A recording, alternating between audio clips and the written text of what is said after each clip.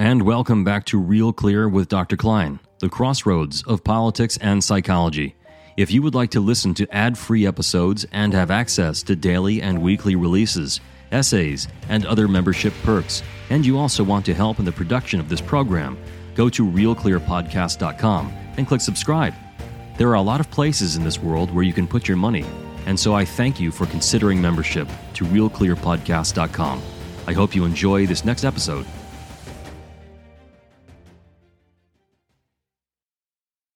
Welcome back to Thinking Kind with Lucas Klein.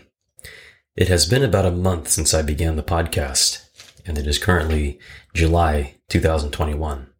Already I can see that there is a listenership growing in Japan, the Netherlands, Germany, France, and of course the United States. This is pretty exciting, so keep listening. And some people are sending messages and feedback. A main theme of the feedback is that the tact and thoughtfulness that I am using is filling a much-needed gap in public discourse. That's very nice to hear. As always, if you like what you're hearing, or you like what you're about to hear, please click the subscribe button in whatever podcast program you're listening through, and leave a review. That'd be greatly appreciated. And if you really like what you're hearing, you can go to patreon.com and search for Thinking Kind and subscribe to the show. Or you can go to www.thinkingkind.com and you can find all the information there, including written narratives of the podcasts. In this episode, I would like to talk about what seems to be a cultural attack on reason itself from multiple sides. First, I will discuss the idea raised in episode 1 further, that we are all overwhelmed and anxious about the massive technological shifts that have taken place since the modern computer has been implemented into the world. And I will present some ideas as to how this has affected right-wing and left-wing relations. I will hopefully then transition into describing how reason itself has been under assault. Right and left-wing terms are not sufficient to describe the differences at hand in this country right now, the United States, or the West. It seems more fitting to delineate our people based on the following: those who respect the capacity to reason and dialogue, and those who would like to force you to think as they do. And these camps can be found on both sides of the political and ideological right and left. I will use the term left and right as follows, however. Left, a group who wishes to knock down and rebuild all or most institutions. Right, a group who wishes to preserve historical operations and firm up institutions. The proliferation of ideas through social media and technology platforms has been activating the left-wing hope that humanity can advance into a utopia of sorts, and that they can do away with what they view as useless social structures. The right wing, or the tradition-based segment of society, now has an increased worry that this kind of reformation is dangerous and that it will result in an overly radical adoption of new perspectives that will obliterate tradition. Tradition could be looked at as they look at it, which is the preservation of certain forms of wisdom. And this is what is activating the unfortunate ethnic division in the country at present. I would encourage you not to think along these lines for this discussion especially, because ethnic divisions or racial divisions as delineating factors are not sufficiently complex. They are not useful paradigms to understand what is happening in our collective consciousness. We all now seem to believe that the capacity is at hand to capitalize on a mass influence through technology, and that we have the ability to change the mindset of the populace in lightning speed. Both sides appear to feel as though they must pounce on this opportunity. This is scary to the right wing because, in fact, changing tradition is scary business, as you don't know whether the newfound idea or tradition or pattern is going to be much worse than the pillar that was knocked out. Here is the transition to the next topic. The assault on, or what I fear is the assault on reason. This fear that arises within our society as a result of the tension between innovation and preservation may have something to do with what I'm calling an attack on reason itself. It has correctly disturbed some people, including me, that now using the scientific method and emphasizing its value has been assigned or consigned to certain ethnic groups and to some sort of colonial inheritance. And there is a skepticism toward anyone claiming to use the capacity to reason.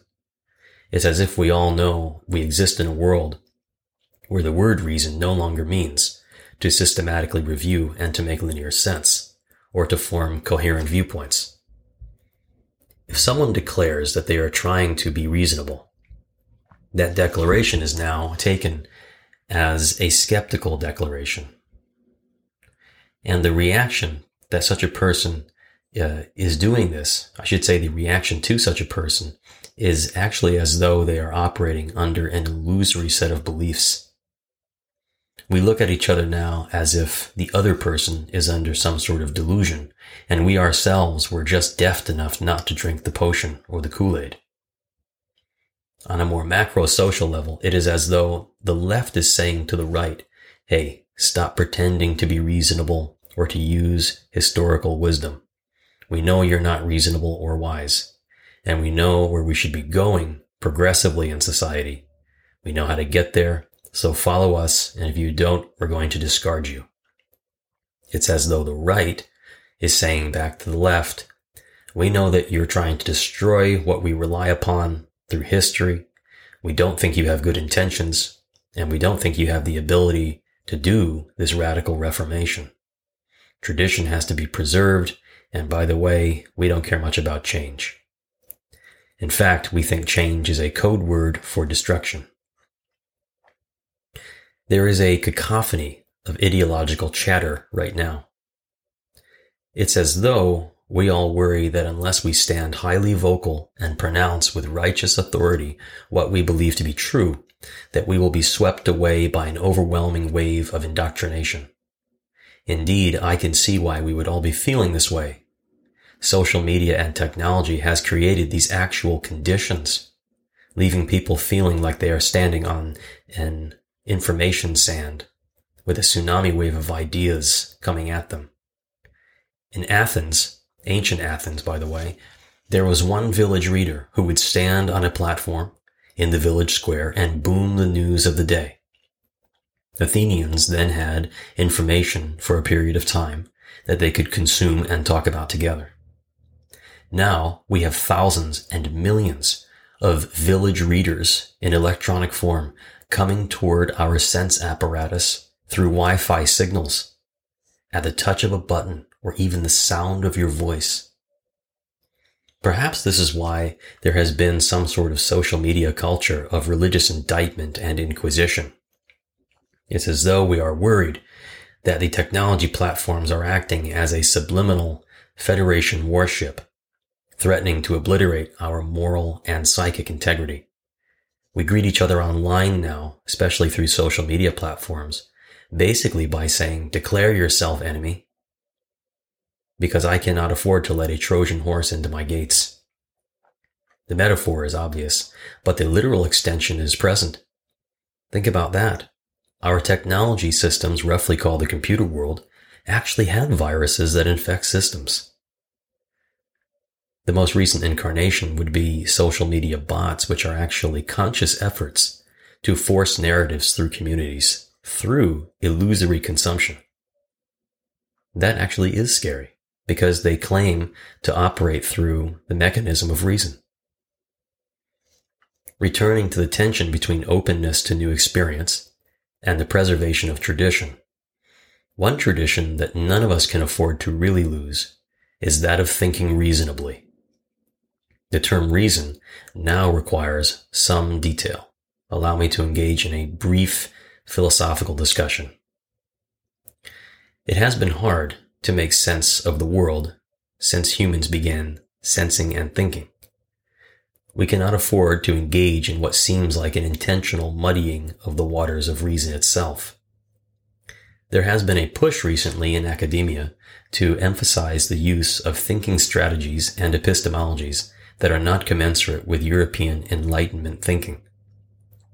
The Enlightenment brought about an emphasis on reason, logic, and reviewing evidence, as opposed to religious conviction or the felt sense that one is simply correct. The claim that there is such a thing, as there has been a claim recently, that nonlinear thinking exists, is not helpful. There is no such thing as nonlinear thinking or reasoning. I should say there's no such thing as nonlinear reasoning. And we should not claim that there is. We are all struggling to add linearity or connectable perspectives to a world that is entropically confusing and complex. We should not pretend that ideas that do not make sense are in fact exhibiting some sort of alternative structure of reason. Neither camp should applaud this.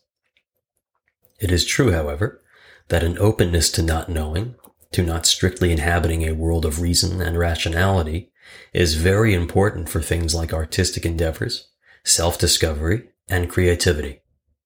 I am making the point here that when it comes to our across-the-aisle public discourses, we must dedicate our efforts toward making sense. The Western world is currently engulfed in a struggle to understand how people make sense and engage in the act of understanding itself. A colleague of mine used to meet in Central Park with E.E. Cummings and said that Cummings would occasionally look off and say things like, "Everyone knows, but no one understands." Epistemology is a Greek word that means understanding. It is derived from the word episteme, which means knowledge, and logos, which means an account for reason. My working definition of epistemology is the manner in which one acquires what is perceived to be true. My working definition focuses on the method there. One can get lost in the labyrinthine world of the history of philosophy with its tomes and complexities. I'm going to simplify two basic things here drastically. Any philosophers listening, please forgive me for cutting massive corners. Philosophy roughly means the fundamental nature of knowledge, reality, experience, and existence. Plato, via Socrates, founded rationalism, which essentially makes the claim that we humans have innate processes that allow us to reason and understand beyond what is given to us in a particular field of sense evidence. Empiricism, founded by Aristotle, claims that we humans form what we call knowledge from sense experience, or what I would call evidence. This is the idea that if it is possible to gain knowledge at all, that process can only be traversed by surveying one's experience. Immanuel Kant, Russell, and others have taken up the issue of how we transmit what is sensed into what is known, and I will not detail their works here. So why am I talking about this? What could these things mean for you who are listening presently? The most popular current epistemology now stands in what I might call self-righteous skepticism, subjective skepticism, of even the foundational processes of rationalism and empiricism. Both the act of thinking and the act especially of surveying the world and examining evidence are interpreted as a form of heresy toward either the church of wokeism or the church of the religious and ideological right wing. Everyone seems extremely skeptical of others who are not immediately agreeable. Disagreement and examination of evidence are taken as signs of some kind of immorality. In fact, asking for evidence in order to understand, or even to confront someone during a disagreement or dialogue, is now often seen as a microaggression on the left. If we allow this sort of cultural trend to continue, we will exist in an insane world, a purely doctrinal, religious world. Asking for evidence, regardless of the motivation behind the request, is purely rational as a behavior. If you cannot articulate the evidence or rational basis for a position that you vocalize to others in any context, then you need to go back to the drawing room and think more deeply about where you are coming from, about your convictions, and perhaps you need to revise them if you cannot identify supporting evidence. This goes for both sides of any argument. Reason is a word that means nothing to an audience unless it is connected to describable evidence.